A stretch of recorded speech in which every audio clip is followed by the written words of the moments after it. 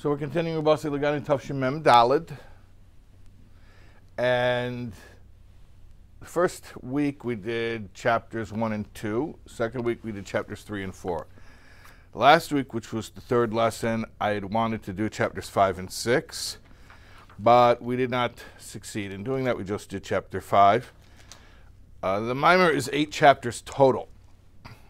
We're doing this in preparation for Yud Shvat, for the 10th day of the Hebrew month of Shvat, which is the anniversary of the passing of the 6th Rebbe and the anniversary of his son-in-law, the 7th Rebbe, our Rebbe, assuming leadership on the first anniversary of that passing. So we have today and we have next week. So let's see how far we get. We're on chapter 6. And like I said, the whole mimer, the whole discourse is 8 chapters total. So let's see. I don't think we'll finish today, but we may get close. All right. Just a little review. We were speaking about last week. If you need to review the entire mimer from the very beginning, I recommend that you watch the recordings. But a very brief review of where we're at. We were talking about the ways in which Hashem enlivens the world. And we're using some Hasidic terms, some technical terms. The terms that we were introduced to was Oir, Chayus, and Koyach. Oir is light, Chayus is life force, Koyach is power. And we explained the differences between Oir and Chayus and Koyach. That Oir and Chayus are Davik bim Kairam, and Koyach is Nivdol mim Kairai. I'll translate those words. But if you really want to understand it properly, you need to watch the previous classes. That light and life force are a direct extension of their source, meaning they are traceable to their source in an unbroken fashion. Koyach is more something that moves from one thing to the other. Koyach means power. It gets transferred, and then you don't really see its origin. You don't see where it comes from. In other words, there are two ways in which Hashem creates. One way is more traceable than the other, right? Follow the paper trail. Where does it come from? Follow the money, right? So you're looking at the world. It must come from somewhere. So the ways in which Hashem enlivens the world that's more traceable to the fact that it has a source is called Oir and Chayus. What's the difference between those two? We'll get to in a second. Then Koyach is more the power of creation that's invested in everything that you don't trace it. It's not so apparent. Difference between Oir and Chayus, we said one is bislapshus, one is not bislapshus. Bislapshus means investiture. So Oir is light. The sun shines into a room. It really doesn't care what's in the room. It's not working harder because there's more stuff in the room to light up. Because it's the nature of its relationship with the stuff that it's illuminating is not one where there's real any type of interaction. It just does what it does. It's like the professor comes in the class and gives the same lecture no matter who's sitting there. Okay. And then Chayus, the life force, gets invested in each individual thing, and it has the right sort of fit, the right voltage, so it doesn't blow the circuits. All right. At any rate, and then in the previous chapter, in chapter 5, we introduced a fourth term called shem, which is name. Name. What's name? Well, we said there's a well-known Kabbalistic concept which is explained at length in Chassidus, that Hashem speaks the world into being. And we find this in Torah, in Bereshis, in the Genesis account of creation. And the Lord spoke and said, let there be this, let there be that. So Hashem is speaking the world into being. We explain that as the 22 letters of the Hebrew alphabet are 22 elemental energies or building blocks of creativity, which Hashem arranges in various permutations to create the formulae, which are the like water is H2O. Okay, so really water is mem yud mem. You put a mem energy with a yud and then another mem, you get water, mayim. Okay, so we said regarding Shem that that's the most hidden, because when you, we gave the one very practical example, which is just knowing the name of someone or something doesn't tell us a whole lot about its nature. And yet, we understand that its nature is very much the product of its Hebrew name. So the way that Hashem, and if I what we're saying here, it's like on one hand the name is indicative of the essence of something. On the other hand, it's not very easy to see it. It's not very easy to reverse engineer it. The fact that Adam Rishon, the story in the Medrash about how the first man, Adam, was able to do this and see in the, he gives the example, he saw the shor, the ox, and said, oh, your name is shor. The fact he was able to reverse engineer and identify the combinations of energetic building blocks and say its right Hebrew name, that was a feat that the angels could not accomplish. That's what it explains in the Medrash. The point is, when Hashem enlivens the world in the manner of giving things their names, that's really hidden, because it's not apparent to us how that works. On a practical level, it's not like knowing something's name really gives us a clear pathway to see, oh, that's where it comes from in the Creator. Okay, fine. So now we're on chapter 6. We're on chapter 6, all right. And basically where we left off with is like this question, this lingering general question of like, okay, so in really broad terms, when Hashem creates the world, is it apparent or it's not apparent? Is it obvious that there's a creator? Is creation itself the clearest testimony to the existence of a creator? Or is it the opposite? Is it really, really, really hidden? And of course you all know that the answer to any question that is formulated in any Jewish study, where we say, is it this or is it this? The answer is, well, it's both. It's both. It's both. It's both. It's both. It's both. Okay? Obviously it's both. Because we all experience on a personal level where sometimes you look at the world and you're like, of course there's a God. And then sometimes you look at the world and it's really challenging. You're like, well, I have my faith, but you look at the world and it's like, where is God? And they're both true. In other words, that human reaction, that the fact that we have such extreme range in the human reaction is sort of a response to the fact that there is an extreme range in the objective phenomena which are occurring. The way in which Hashem enlivens the world, there is an aspect of it which is very obvious, and then there's an aspect of it which is very concealed. And that's what we're getting into. Okay, chapter 6. The point of explanation, meaning the concept that will help us to get to the bottom of this.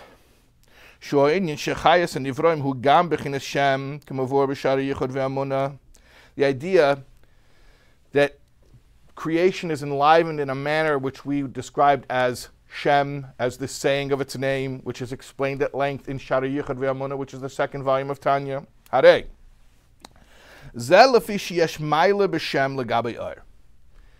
There's actually an advantage of Shem over Or. We explained before, Or is light. Like we said, if you see the light beam, you're going to be able to trace it to the light source, because there's no such thing as removing the light beam from the light source. It's always going to be a straight line. If you see light, you're going to be able to trace it to it. Does everyone understand this? Like this as a truism? If you see light, it has a source, and you will be able to trace it to its source. Because if you cannot trace it to its source, if the source is obstructed, then you're not seeing the light, right? If you see a shaft of sunlight, you're going to be able to find some sun. Okay, so that's the manner in which godliness, it's a metaphor for the manner in which godliness is very traceable. Shem, we said, is where it's not traceable at all, which would seem to be an inferior level. And yet, here we're saying there's actually an advantage to that manner of Hashem's relationship with the world. All right. Here's the concept.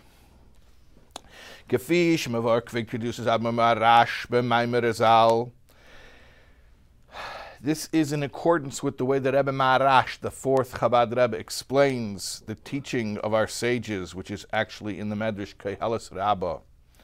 Halach HaKadosh Baruch Hu Mahalach Tavkuv Shana Liknois Le Shem. Shem Daika. The Holy One, blessed be He, traveled a journey of 500 years in order to acquire a name, specifically a name. Yeah, what does that mean? A journey of 500 years? What does it mean acquiring a name? This is mystical stuff, but let's hear what it says. Shesherish Hashem hu lamayla mesherish ha'oyer. That the source of the name is higher than the source of the light. In other words, you have to go far to go get it. We're not going to try to break this down too much and explain too much what it means. We're just taking the general concept here. Apparently, it's a product that you have to go to great lengths to acquire.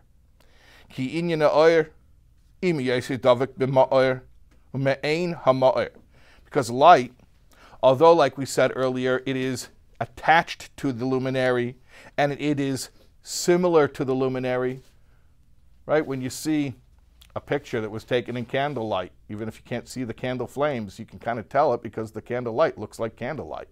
Or if you see a picture taken in sunlight, even if the sun's not in the shot, you can tell it's sunlight. That's what it means that the oir is me'ein ha'ma'ir. So if you see a creation that was made by God, you can kind of tell that it was made by God.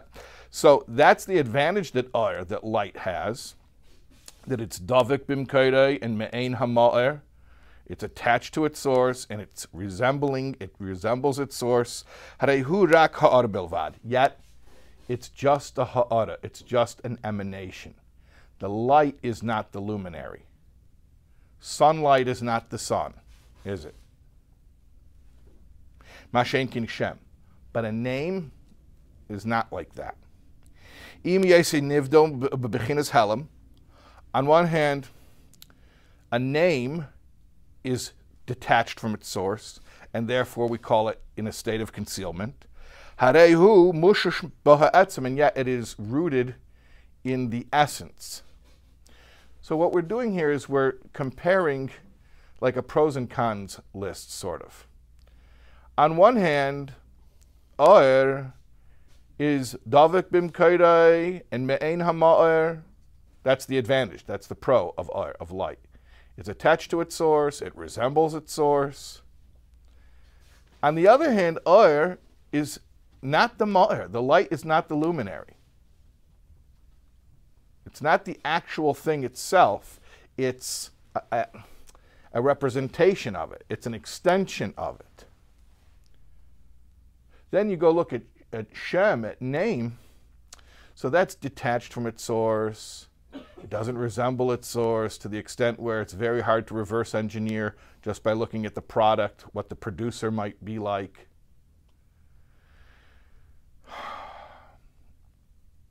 And yet, it's not just an approximation. It's not what we call a ha'ara, which literally means an emanation or a glow or a glimmer.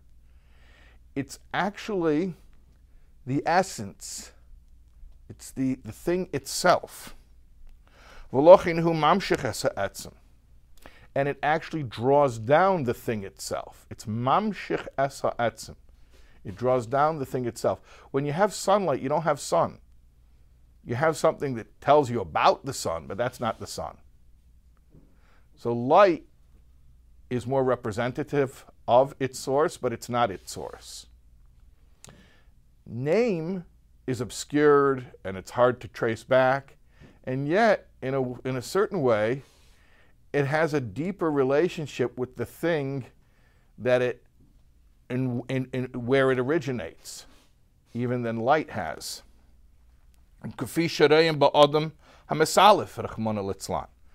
Example, like we see with a person who fainted. He doesn't have the hispashtas achayis, he doesn't have the way the life force emanates out, meaning the way that it fills all of his capacities, but rather he's just left with the etzem chayis, with the essential core chayis, meaning he's not dead, he's alive, but the life force isn't flowing through him, so he's in a state of faint.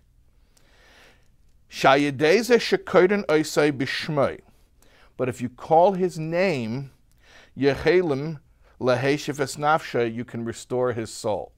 I saw something very interesting. which I really appreciated having this experience, because there are certain common human experiences that are referenced in Chassidus. If you learn enough Chassidus, you'll find that they're common. This is one of them. It says if somebody faints, whenever it's explaining the concept of a name, this is not the only place in Chassidus that talks about the idea of name. It says not whenever, but very often when it talks about the concept of name, it'll say, like, you see that the name is attached to the essence of the person, meaning you can tap into, you can touch the core of the person, even when the external faculties are offline. And the illustration of that is a person who has fainted, God forbid, you can get access to them, you can reach in there and wake them up by calling their name. The name has that power. You know, the truckers, the CB drivers, they call their names their handles. What's your handle? Good buddy, 10-4. So yeah, like a handle is how you like pick something up. So a name has that ability to like access that which is buried deep. And the example is using somebody's name to wake them up from a faint. So I never actually saw that done. But I apparently, you know, apparently it's a common thing, because I learned about it so many times in Chassidus, and Chassidus says it like as an example, something that's really relatable. Chassidus isn't using it to make the concept less relatable. It's using that as a way of making the concept more relatable. It's being like, hey guys, I know this concept is very abstract. Let me give you an example of something we all relate to. But I'd never seen it done. Last Shavuos, I was in Florida, in Cooper City, Florida. Rabbi Pinion Druzier has a shul there. What? The Agam Resort? The what? Agam, A-G-A-M? Agam, yeah, is that what it's called? I don't know. It might be called that. Yeah, that might be the name of like the resort. Yeah, but at that compound, it's like a whole big area. You bought a big property, and there's a shul there, and there's like a resort, there's a nursery school. There's also a boys' yeshiva high school.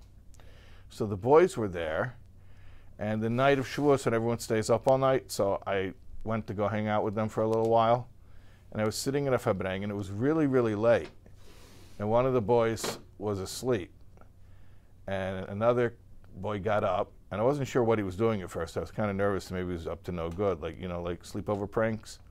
But he asked his teacher permission. He says, is it okay? And I'm thinking, oh no, what is he asking? Is it okay? And he walked behind his friend, and he whispered. He just stood behind him. He didn't go right up in his ear. He just stood behind him, and he whispered the kid's name. He didn't say it loud. He just whispered, standing behind him. And he just whispered the kid's name, and the kid goes. And the kid standing behind him was like, I just wanted everyone to see how it works. And I was like, wow, that's great. That really does work. The kid woke up just because his name was whispered within earshot. Okay, so that, thank God he didn't faint, he was just asleep because it was really late. But interesting concept. So we see that, let's continue inside. We said that, V'hainu, lefi sha'idei kriyas Hashem, mamshichim es ha'etzem. And that's because when you call out the name, you draw upon the essence.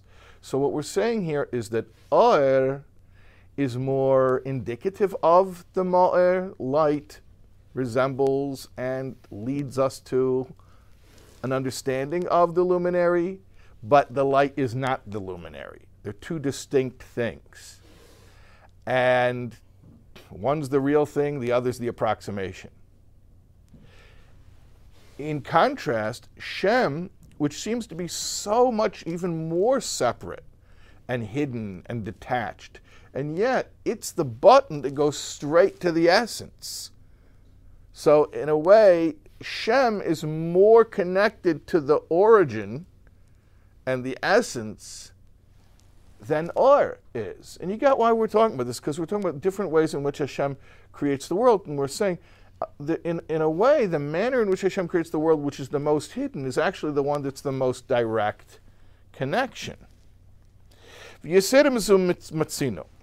Now, more than this, meaning even a more compelling concept, we find Shafila bekriyas Hashem's protium shalakayches mamshichim oisam mishashim koydem oatzmim, that even calling the names of specific soul powers causes them to be drawn forth from their source, from their essential source, ukemavur, like it's explained, b'Torah Or, in the Alter Rebbe's Maimorim in Torah Or, shal yidei shekoydem es ha'adna b'shem chacham v'chasid. If you call a person a chacham, or you call a person a chasid, mamshichim es koyach ha'chachma v'chasid, then you elicit that person's chachma or chesed, respectively, shalai.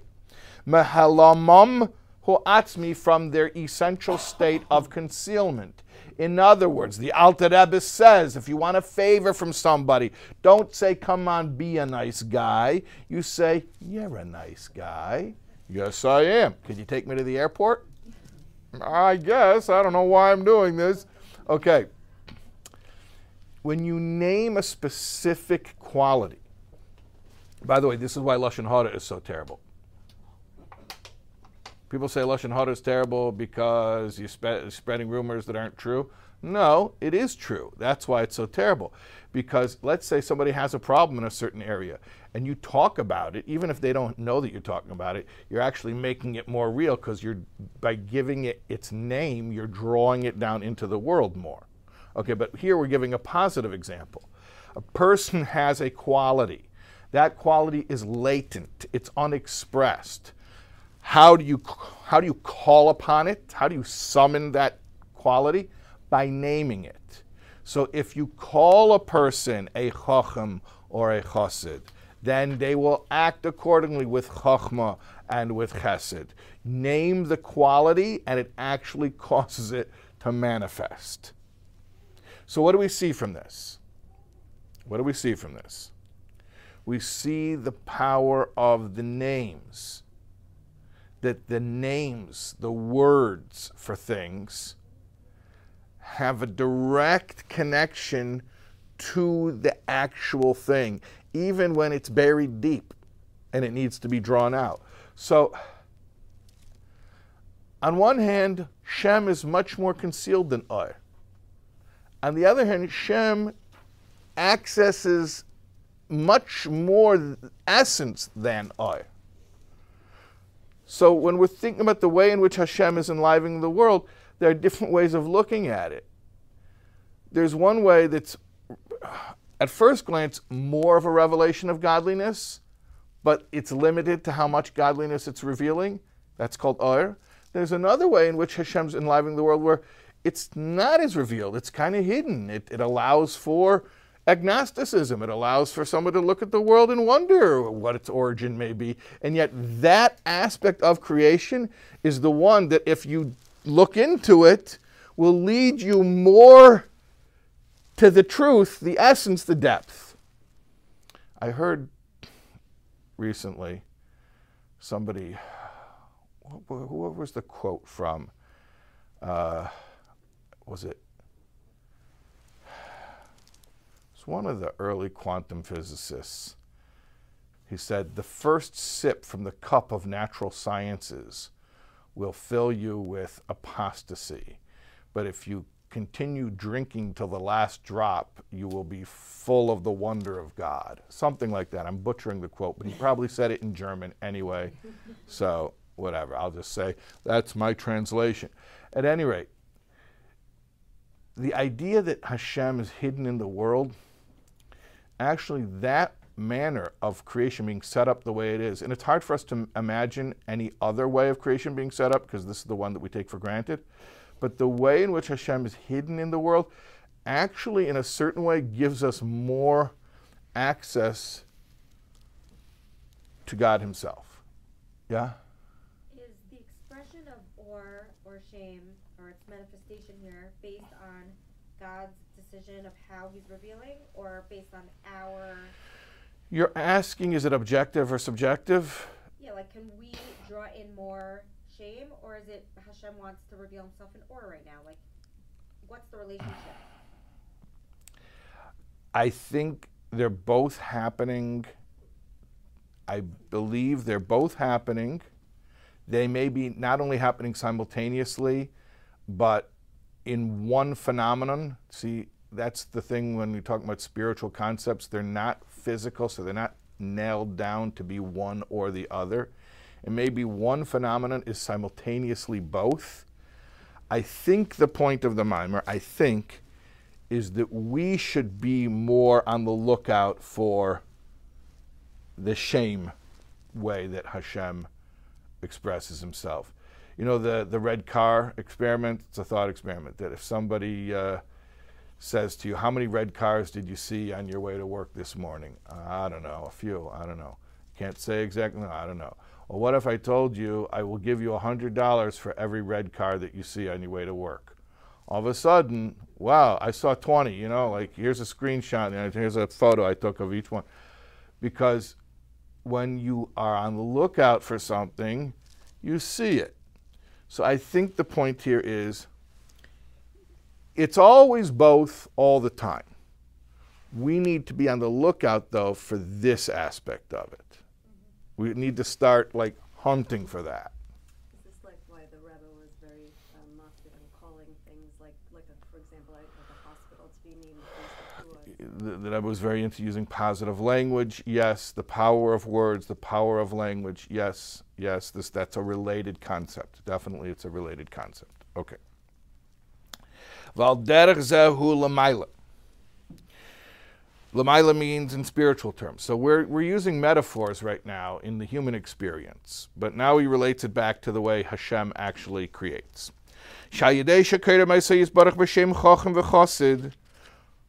When you call Hashem the Chacham or the Chassid, so we're saying if you call a person a Chacham or a Chassid, they become more that way. You know about the famous Rosenthal effect.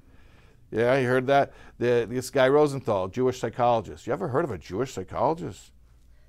Okay, have you ever heard of a non-Jewish psychologist? Okay, so this guy Rosenthal, he had this theory about children rising to expectations. So he went to this public school in California, and they gave everybody an aptitude test, and then they randomly selected a few kids, totally randomly, and they told the teachers, these kids are going to blossom this year. There was no basis for saying that. They just randomly said, these kids are going to blossom. These kids are potential geniuses. They're really talented. There was no basis for it. They just said it randomly. At the end of the year, they gave everybody the same aptitude test.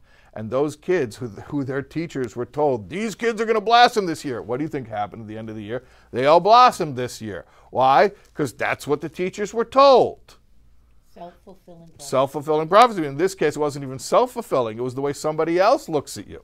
So if you think that somebody is a certain way and you say they are that way, it actually makes them more that way. And now we're saying, do you know that this even works with Hashem? Yeah. That when I say when you call Hashem a Chacham or a Chassid, it arouses that Hashem should emanate light into Chachma. Maybe it's not into, maybe it's more through.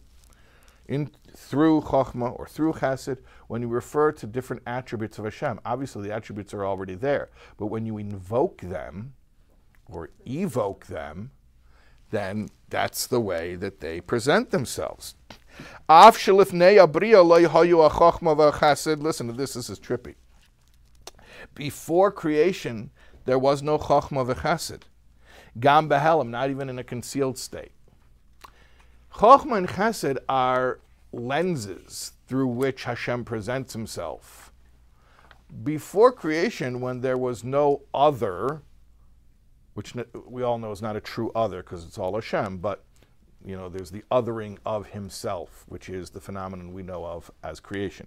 But before that, So Hashem had no one to present himself to, so to speak. So Chochmah and Chesed didn't exist. V'lochein mavur lepamim dekriya shemis megas gam lamayla miyud sfiros hagnuzais. That's why we explain sometimes. And he says sometimes, footnote 65, he tells you where to look. And he says, look in Basi Legani, chapter 17. And also in the year where that chapter, Basi Legani, was explained at length, which is Tavshin Chav Zayin. That names can access a level beyond the Eser Sfiros Hagnuzais. I'm sure everyone here knows what the Eser Sfiros Hagnuzais are, so I don't have to explain. Okay, you get my humor. All right. So Eser Sfiros, I'm assuming you do know. The 10 Sfiros, the emanations, meaning the different ways Hashem relates to or interfaces with the creation. Chochmah, Bina, and Das are the intellectual. Then you have Chesed, Gvura, Tferes, Netzach, Hod, Yesod are the emotional. Then you have Malchus, which is the final delivery. So those are the 10 Spheros. And those building blocks are reiterated on every level in every world. There's the 10 Spheros of Atzilos and of Bria and of Yitzira and Asiya. Before what we call Seder Ishtalshlus, the chain-like progression of worlds, meaning prior to Atzilos, you have proto-spheros called Eser Spheros Hagnuzais. You know what a Gniza is? Gniza. You ever heard the term Gniza? Shemus. It's called Gniza. Why? What does Gniza mean? Buried. Yeah, very good. So Eser Spheros Hagnuzais are like the buried treasure, like the mine. You know, when you go and you dig into the mine and you pull out the iron ore or whatever it is. Imagine there are these spheroids. Spheroids, the whole point of them is for emanation, is for an interface. So they really are a phenomenon, inherently a phenomenon of creation. Yet there are these proto-spheroids before creation. So that's a really, really high level. It's like the latent potential spheroids before spheroids. Eser Spheros Hagnuzais. So what we say here is, with a name, you're actually able to tap in deeper or higher, however you want to look at it, than the Eser Spheros Hagnuzais. Because before creation, there was no Chochmah and Chesed. So now what are you doing? You're asking Hashem to manifest himself in various ways. Where are you reaching to? You're reaching to Hashem before those different lenses are put in place, and asking that from, you're speaking to the essence of Hashem. Don't get so freaked out when I say you're speaking to the essence of Hashem, because we do it all the time. Every time you make a bracha, you say, Baruch Ata, blessed are you. Why do you say you? Because next you say Hashem, which is a name, and then you say Elokeinu, which is even another name, and in fact it's in a certain way a lower name, and then say Melech HaOlam, King of the World, which is a title, an even lower name. But Ata, you, is Hashem's essence, whoever you are, above names. So when we use these names, what we're doing is we're going to a place higher than Eser Spheros Hagnuzais. Val achas kama v'kama b'negei l'shem ha'adam. So how much more so when you talk about a person's name, Ruvain, Shimon, Shalamayla Yesem Hashem Chochem v'Chassid, those are even higher than the names Chochem and Chassid. And he doesn't explain what that means, so you have to kind of just figure that out. But referring to Chochmah and Chesed, I guess those are archetypes. When you refer to a Ruvain or a Shimon, I guess what we're saying is that's going even deeper than Chochem and Chassid. I guess more specific, yeah. When you call somebody by their name, you draw down the essence. So again, going back to the idea, Oyer is me'ein ha'ma'ir. Light is indicative of the luminary, and yet it's not the luminary. Sunlight is not sun. Candlelight is not a candle. You can't get burnt on candlelight. Shem seems so much more removed from the thing that it's naming. And yet, through the name, we're able to access really deep, like the deepest potential, the unarticulated potential, and to get it to come to us in a certain way.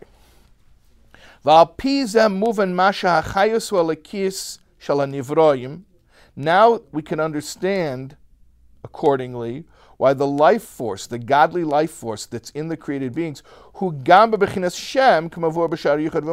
is also in a manner of name, as explained in Shari Yichud V'Emunah, second volume of Tanya. In other words, what do we need this Shem thing for? If we have Oyer, what do we need Shem for? It seems inferior. No, actually, Shem does something that Oyer does not. Av Shem hu b'chinas Halim, even though Shem name is more hidden, ki yesh maile b'Shem she'eina ba'Oyer, because there's an advantage to Shem that is not present in Oyer. Oyer resembles its source, but it's not its source, and doesn't give us access to the source. Shem gives us access to the source. She'Oyer ima yesim me'eina mar hu ha'ar belvad. That light, although it resembles the luminary, is only a glimmer, a representation, a copy. Mekol shekein chayus, and remember we had that other level called chayus. We had Oyer and we had chayus. And how much more so chayus, the bechinas Oyer, shebechol anivroim v'neitzim v'naisim, the life force, or the life force aspect of light, which is in every created being, shenaisav l'kach shehu rak bechinas Oyer hakav. First of all, it's only the Oyer hakav. Oyer hakav means the line. What's the line? It's the supply of energy that was re-injected into the cleared out space that was produced by the original tzimtzum. Hine ba'Oyer hakav gufa hu rak ha'ara bilvad. And it's not even the kav, it's a glimmer of a glimmer of a glimmer of the kav.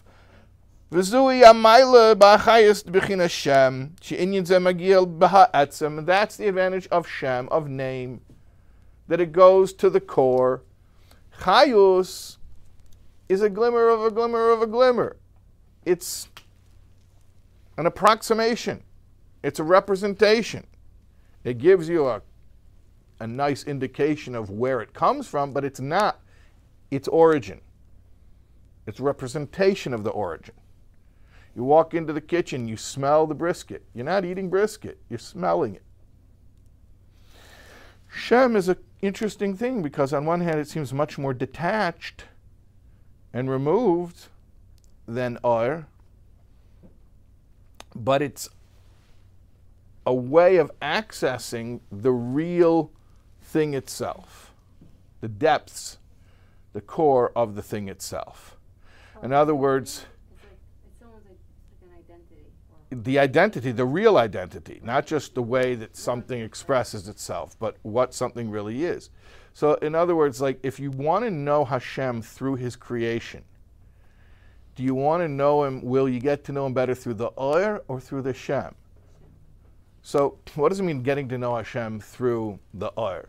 It means you see a world that's full of life. Obviously, there's something moving it. Obviously, there's a source. That just the fact that the world exists means that there is some source of existence. And there's the fact that the world is animated means there's some animating force. Is that What? the significance of then Shem being like Hashem, like the name, like that? Well, that's another thing. It could be related. Everything's related, but the idea is you can look at the world, and the world can be an indication of Hashem because you see the world is alive, so there must be a life force. There's a much deeper but more concealed way of relating to God through his creation. And it requires more investigative work. It requires more diligence and more curiosity because the whole concept of Shem is hidden and you could easily overlook it You can easily not even follow it to its source. And you can look at the world and say it's just detached, it's just ontologically independent, it's just going, it exists already. And yet, that's not true. There is no unconditional absolute existence other than unconditional absolute existence. Is that a truism? Is that circular logic? To an extent, but that's what happens when we hit the ceiling. When everything else is an effect, or an effect of an effect, or an effect of an effect of an effect, then when we speak about the cause which has no cause before it, which is not an effect of any cause, then you sort of do get to a point where you say absolute reality is absolute reality. It is what it is. It is defined by itself. Therefore, what is Hashem, or at least one way of us wrapping our minds around the concept of Hashem? Absolute existence. He who exists just because he exists. Nothing gives rise to him. His existence is not dependent or conditional. He exists because that is existence. Now, somehow, we're able to relate to that concept by looking at the world Hashem made. He doesn't explain it here explicitly, but I'll inject a little bit of explanation just to help us. This is based on actually the first Basi Legani, not the first, not the Rebbe Reyatz's Basi Legani from Tafshin Yud, but the Rebbe's Basi Legani from Tafshin Yud Aleph. And the Rebbe brings this from the Mittler Rebbe. But the idea that the physical world is a clearer view of God than the heavens are, which is really counterintuitive. But like he explains, the heavens are a glow, a glimmer. The physical world is this strange paradox. Because it looks like it's ontologically independent, because it looks like it just runs on its own. The heavens don't look that way. In the heavens, you see that everything exists and you trace it to its source. You don't see a sun ray without being able to follow it up to the sun. That's the way the heavens are.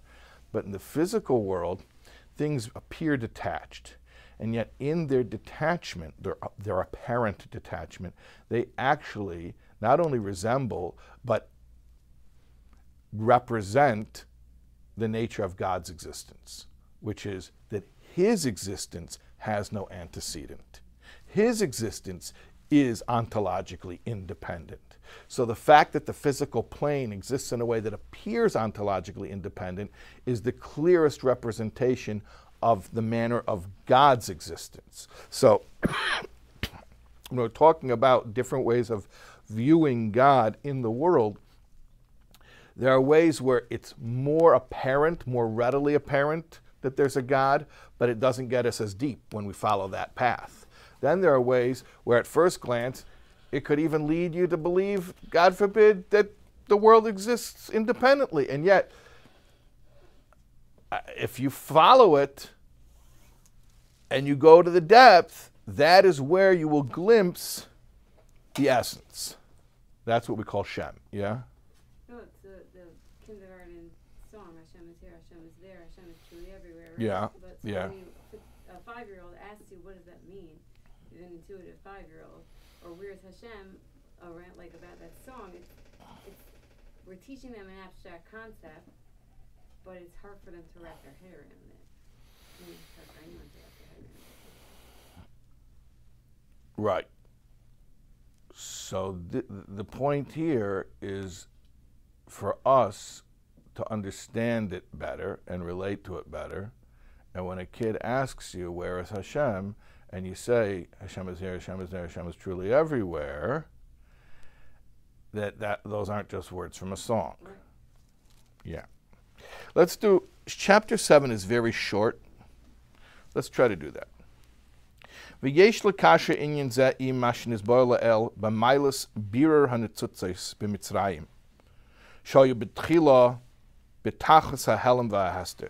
Let's connect this concept that Rebbe says with something we learned earlier in the Maimer about how, remember we said when the Jews came out of Mitzrayim, they were called Tzivos Hashem, the army of God, and that's connected to the concept of redeeming the sparks, that they were tapping into the godly energy that's hidden in the physical things, and that's why they left with the wealth of Egypt.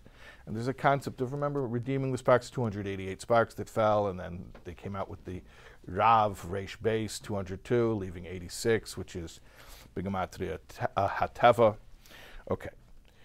Shezeu al derech inyan Hashem. This is actually similar to the concept of Shem, of name. That's for me? Okay, why not? I'll make a bracha. Do I seem like I'm thirsty? Okay. Is this just water? What is it, seltzer? I think so.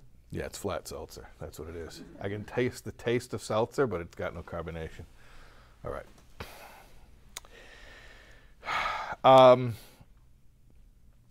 We're going to connect this idea of the sparks of godliness that are concealed in the physical creation with the concept of Shem. She'imi yesu b'chinas Shem, makomokem yesh by milas, mila legabi oir. Even though they're in a state what we call Shem, which is more hidden, they have an advantage over the life force which is called oir, which is called light. Shal yodei davke megiyim b'ha'etzim, which this is specifically the way to get to the depth, to get to the core. This is also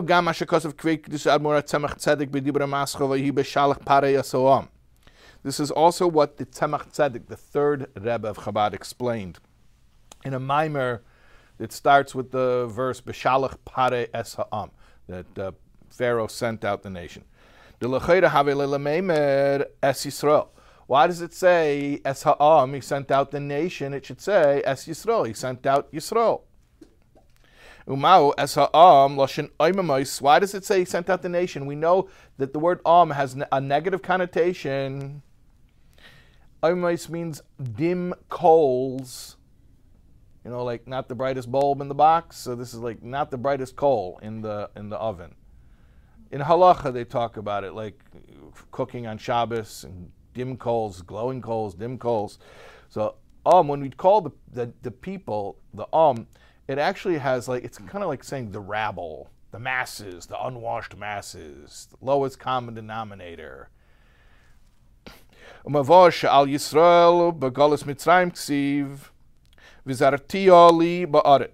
it says about the Jewish people in the Egyptian exile, I planted them, Hashem says, I planted them for me in the earth. Va'amr Razal, klum adam zareya saw ela kedei lahetzi kama koidim. Nobody plants a measure of seed without expecting to reap many more measures. Meaning planting is an investment. You don't plant and then get back the same amount that you planted. You plant and you get back much more. V'hainu al derech hayadua be'inyin sha'ateidah mitzvahs nikroim b'shem zriya. We know that Torah and mitzvahs are called zriya. They're called planting, sowing.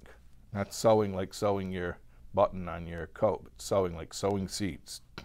V'hainu sha'mitzvahs nizru b'Yisrael. The mitzvahs are planted in the Jews. Shenemar bohem kitiu atem li eretz chayfetz. They shall be for me a land of desire, a desirable land. The Jewish people should be for me a desirable land. Uketeres Baal Shem Tov, and like the Baal Shem Tov's teaching on that, shekol echad v'echad misrael yesh oitzres nailim bedugmas ha'oitzres shebe'aretz hagashmis. Every single member of the nation has treasure houses of great character traits that are like the treasure that's found in the earth. V'rak shetzorich legaloisam. It's only needed to reveal them, to unearth them. There's a famous story. People get mad when I tell this story and I don't say the name of the person. So I'll say the name of the person. Just, it's a polarizing figure. So what, as a teacher, people think I'm trying to conceal stuff. As a teacher, I don't like to distract people. I have a hard enough time with that already, because the occupational hazard of teaching is the more boring you are, the more you have people's attention, the more interesting you are, the more you spark their creativity, and then they get distracted. So when you mention polarizing figures, then people don't hear the story. They just start thinking about all their feelings they already have about that person. So anyway, Zalman Schachter used to be, by the way, when I grew up as a kid and my mother would sing to us Ufaratzta, where did she learn that? She learned it from Zalman Schachter when he was a camp rabbi at Olin Sang in Wisconsin, summer camp. At any rate, so he did that. I had that. Okay. He was a Hillel rabbi on campus at the University of Manitoba in Winnipeg. And he brought a group of college students to the Rebbe in 770. And one of the kids, like in a very not respectful way, was like, "What's the point of a Rebbe? What's a Rebbe good for?" And so Zalman Schachter wanted to jump in the ground. He was so embarrassed. The Rebbe said, very much like taking it in stride, the Rebbe wasn't disturbed at all by it, and said, "Well, I can tell you about my Rebbe," meaning my father-in-law. He said, "What's a Rebbe good for? A Rebbe is a soul geologist." Well, what's a geologist? The mining companies hire geologists because they study the earth. You know, there's a lot of natural resources in the ground, but it's not just anywhere. You got to know what to dig for and where to dig. So the mining companies hire the geologists to tell them what to dig for and where to dig. So that's what a Rebbe is. There's treasures within every single person. But a Rebbe tells you what to dig for and where to dig. Okay. So we all have these treasures within us. And this is referring to the way we are down here, meaning not up in heaven, your soul has treasures. No, down here, soul in body, you have these hidden treasures within you. And that's how you cause the growing. You come down, you're planted, so to speak, in the physical world, but that's how the treasures come out, and that's how you actually get more. When you put the seed in the ground, not only is that not the demise of the seed, but it actually triggers that the seed should grow many times over. So you take the soul with all of its talents and potentials, rip it out of heaven, which is traumatizing for it. It does not want to leave heaven, but you put it in the physical world, and now all the greatness that the soul already has, its treasures, actually sprout forth with a yield many times over what it started with. Similarly, when the Jews were implanted in the Egyptian exile, that's another type of planting. So, being planted, just an embodiment is a type of being planted. What's the difference between being buried and being planted, right? It depends the purpose, it depends the outcome, okay? So, being placed in the gullus is another type of being buried slash planted. Shezeu b'shvil hatzmicha, but it was all for the sake of greater growth. Hainu b'shvil ha'yisafa shenaisa bohem ayidei birer ha'netzutzah sheb'mitzrayim shehoyu b'tchila b'tachas ha'helam v'hester. In other words, through the refinement of the sparks that were in Egypt that were previously deeply concealed. So all these incredible sparks of creative energy, of godly energy, they were in the world, but nobody could tap into them. The Egyptians had that physical wealth. They weren't using it for any good purposes. The sparks were in all that stuff that the Egyptians were using, and there was nothing productive about it. Then through being in exile, and it was a terrible, brutal exile, they came out, the Jewish people came out with those sparks and were able to tap in and get those hidden sparks of energy and elevate them to their purpose. It was only through this experience of being plunged into exile that we were able to come out with that profit, with that benefit. And this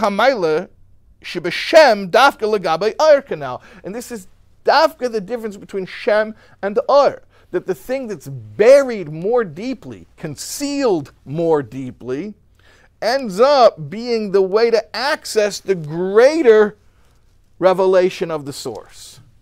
So the fact that Hashem is revealed in the world, okay, Hashem is revealed in the world. You see a world and that makes you know that there's a God. Great. but it doesn't go deeper than that, or much deeper, or incomparably deeper. But you see a world that looks like there's no God, God forbid. Like I said before, the first sip from natural science will make you an apostate, right? But keep drinking, because the last drop will fill you with wonder of God. Look at the nature of the world that appears ontologically independent. And when you realize the logical impossibility for the physical world to be ontologically independent, and yet it appears ontologically independent, this will lead you to a greater appreciation of the essence of God than meditating on the way that God is revealed in the world.